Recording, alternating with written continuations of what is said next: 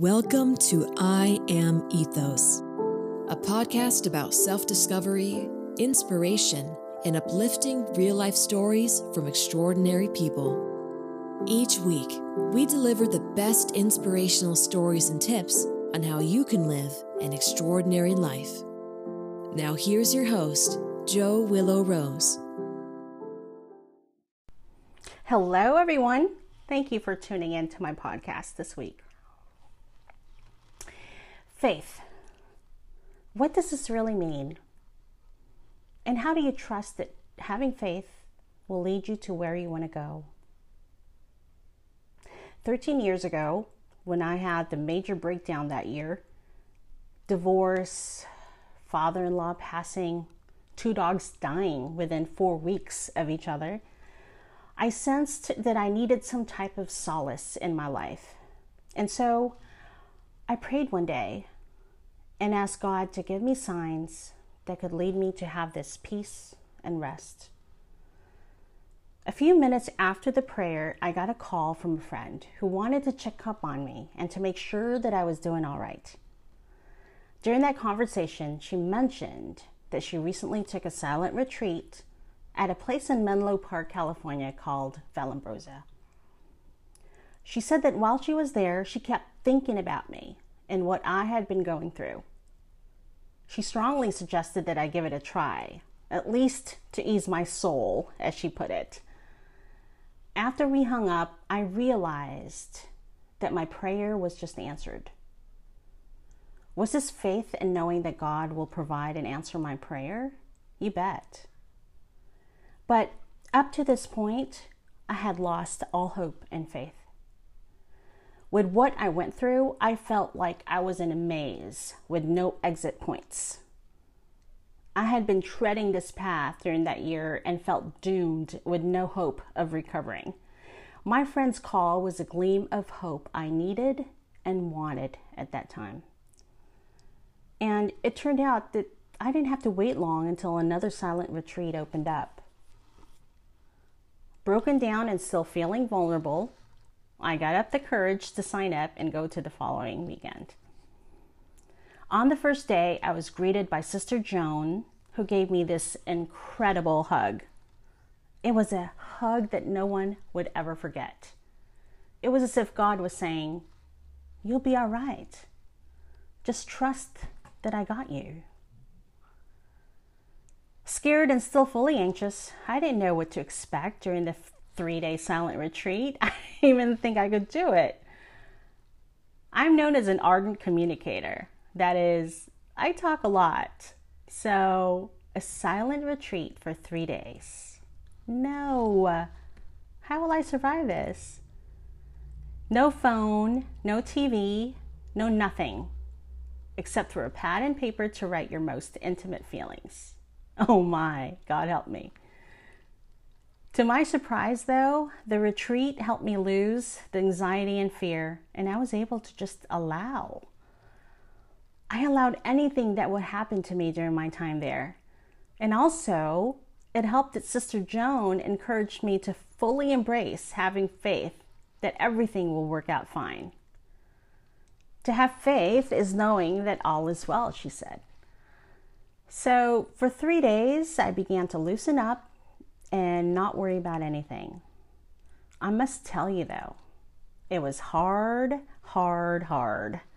Many times over, I thought about sneaking out to go to my car, get my cell phone, and call anybody. It didn't matter who.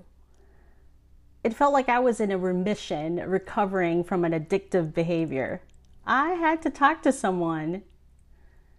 The first night was the hardest. I wanted to call my kids so badly and hear their sweet young voices. I missed cuddling and reading to them. And that night it dawned on me that I had 2 more nights to go. But you know what? That night I sat up, looked up, placed my hands in prayer pose, and said to God, "Okay, for the rest of my stay here, I will no longer fight the urge of being here. I will trust the process. I will have faith that this is good for me. Due to exhaustion in mind, body, and spirit, I fell asleep hard. I mean hard. It was the most restful sleep I've had in months. And when I woke up the following day, it was as if I was in another world. I felt renewed and hopeful. I began to smile for the first time in months. Because of the prayer the night before, I started to believe that I was important. I mattered, and that I can survive this. The next 2 days were packed with activities of finding myself again. And it was then when I discovered energy healing and other healing modalities I didn't even know existed. Now, Sister Joan is one of a kind, I have to tell you. I never knew a Catholic nun who practiced and taught physical energy work. I thought that was taboo. But that weekend truly opened many possibilities for me. For one, it brought up memories of when I was a child, always wanting to give people massages. Cousins, uncles, aunts, whoever wanted it, I was eager to please. So after the retreat, I began to learn about hands-on healing, like Reiki, a Japanese healing energy practice dating back in the 1800s, and other spiritual practices that I became really interested in. And within 2 years, I was able to become a 3rd-degree Reiki practitioner, life coach, theta healer, and other spiritual practices that to this day helps me live in a positive and high vibrational way. In other words, I followed the path that made me happy. I learned to have the trust and faith and to allow the silence and inner work to come through. It's not always easy and rosy, but after many months of trial, I've learned to incorporate spiritual practices such as meditation into my daily life. Now it's part of my daily routine, like when I brush my teeth every day. Meditation and other healing practices are a part of my daily routine now, but in rare occasions, I don't do meditation, for instance, I notice that my body becomes sluggish and worn out during the day. My mind was in a fog with confusion, and I'm not able to think as clearly. Not a lot of people know this about me, except perhaps my family and closest friends, but I developed what you would call psychic abilities. As a child, I knew I was sensitive. I remember when I was 5 or 6 years old, talking to a husband and wife neighbor. I asked the wife if I could rub her belly. And the neighbor was startled and had a look of fear in her eyes. I remember saying to her, "You will have a beautiful baby girl." Now, her belly was flat with no signs of her being pregnant at all. So no one were wondering how I could have known that she was pregnant. And I learned later on that her husband was barren and that his cousin was the father, which is why she had a fearful look in her eyes. Oops. About a year into what I call my spiritual apprenticeship, I began to have many clairvoyant episodes occur in my life. It began when I had the urge to tell people messages about their situation and possibilities of future outcomes. One young lady in particular heard of my abilities and contacted me. She said she was driving up with her mother to Northern California to visit family and friends and wondered if she and her mom can come over to have a psychic reading. It just so happened that I was free on that date. She was available, so I accepted. During the reading, I immediately sensed that the young lady, whom I'll call Lisa, was very confused about where her life was heading. She was a senior in college and was anxious to know her life path. Now, when I used to do readings, I would ask my clients to not ask any questions and to just allow me to relay information from their spirit guides first. Then they could ask me questions. The message for Lisa was that after she graduated from college, she will apply at Disney in Southern California as an intern, and she will get the job. Looking at her, I could tell she was anxious to say something. So I said, "Go ahead." With a big smile, she said that in fact, she just applied for an internship at Disney in the graphic arts division 2 days prior and was happy to hear that she will get the job. I smiled back and said, "Congratulations." But I knew in my heart that she will get it. Faith? You bet. Lisa was also told that within a year, there's a good probability that she will move to Northern California and work at Pixar Studios. Again, the big smile, because it turned out that her boyfriend was offered a job in Northern California after he graduated, and that the plan was for her to finish the 1-year internship at Disney and then move in together in Northern California. Of course, I told her that, we live in a free will world. So even though Spirit has shown her the possibility of her move in Northern California, she can also take another direction if she wanted to. And if she does, working at Pixar in Northern California may not happen for her. The beauty of free will is that we have choices in how our life path will turn out. But my job as a spiritual messenger was to provide possibilities of future outcomes, and this is one of Lisa's outcomes.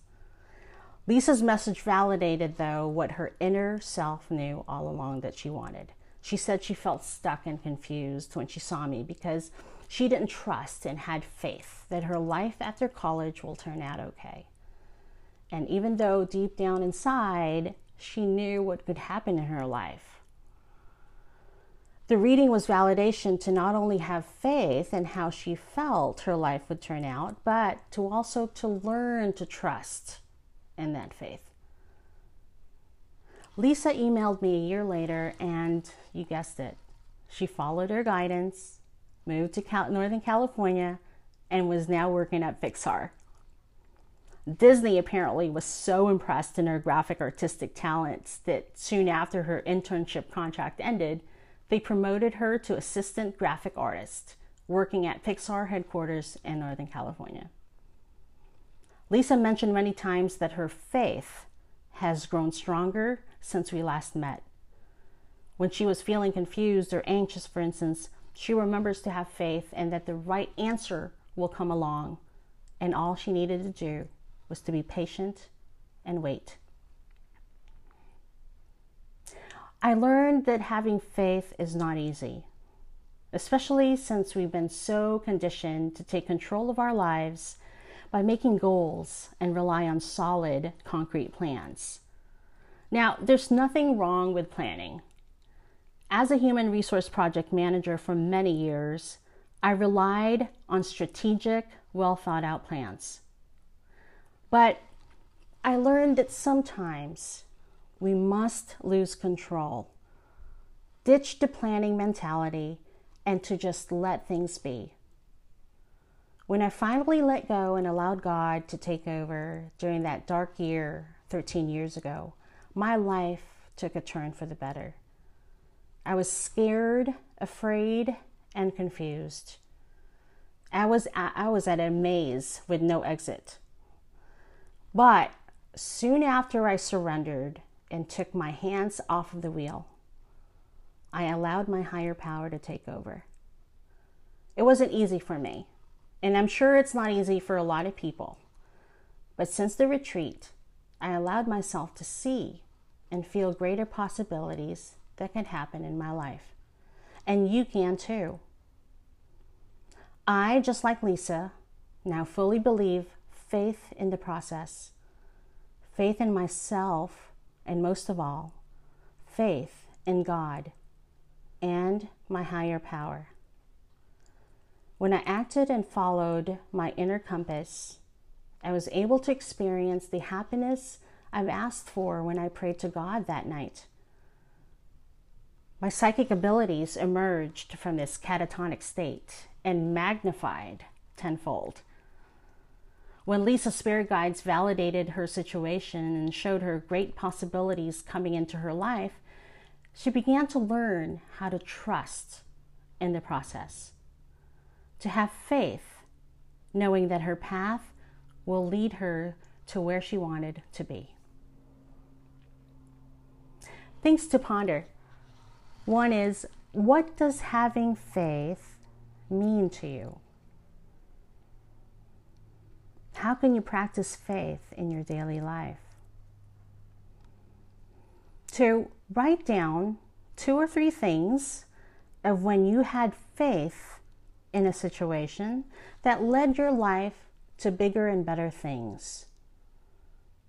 Put it in a Post-it note or a small piece of paper and stick it to a wall or mirror where you can see it every day, because this will help remind you of those wonderful things that happened to you when you had faith in the process in your higher power. And 3rd, begin each day saying to yourself, today I have faith that all is well and that things will turn out for my highest good. And watch how your day will start to flow easily and effortlessly.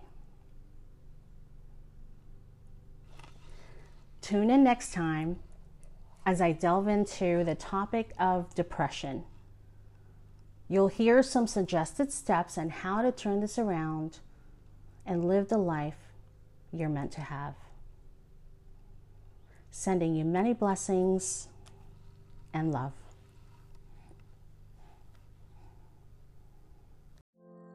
Thanks for joining us this week on I Am Ethos. Be sure to tune in next week for our next exciting episode.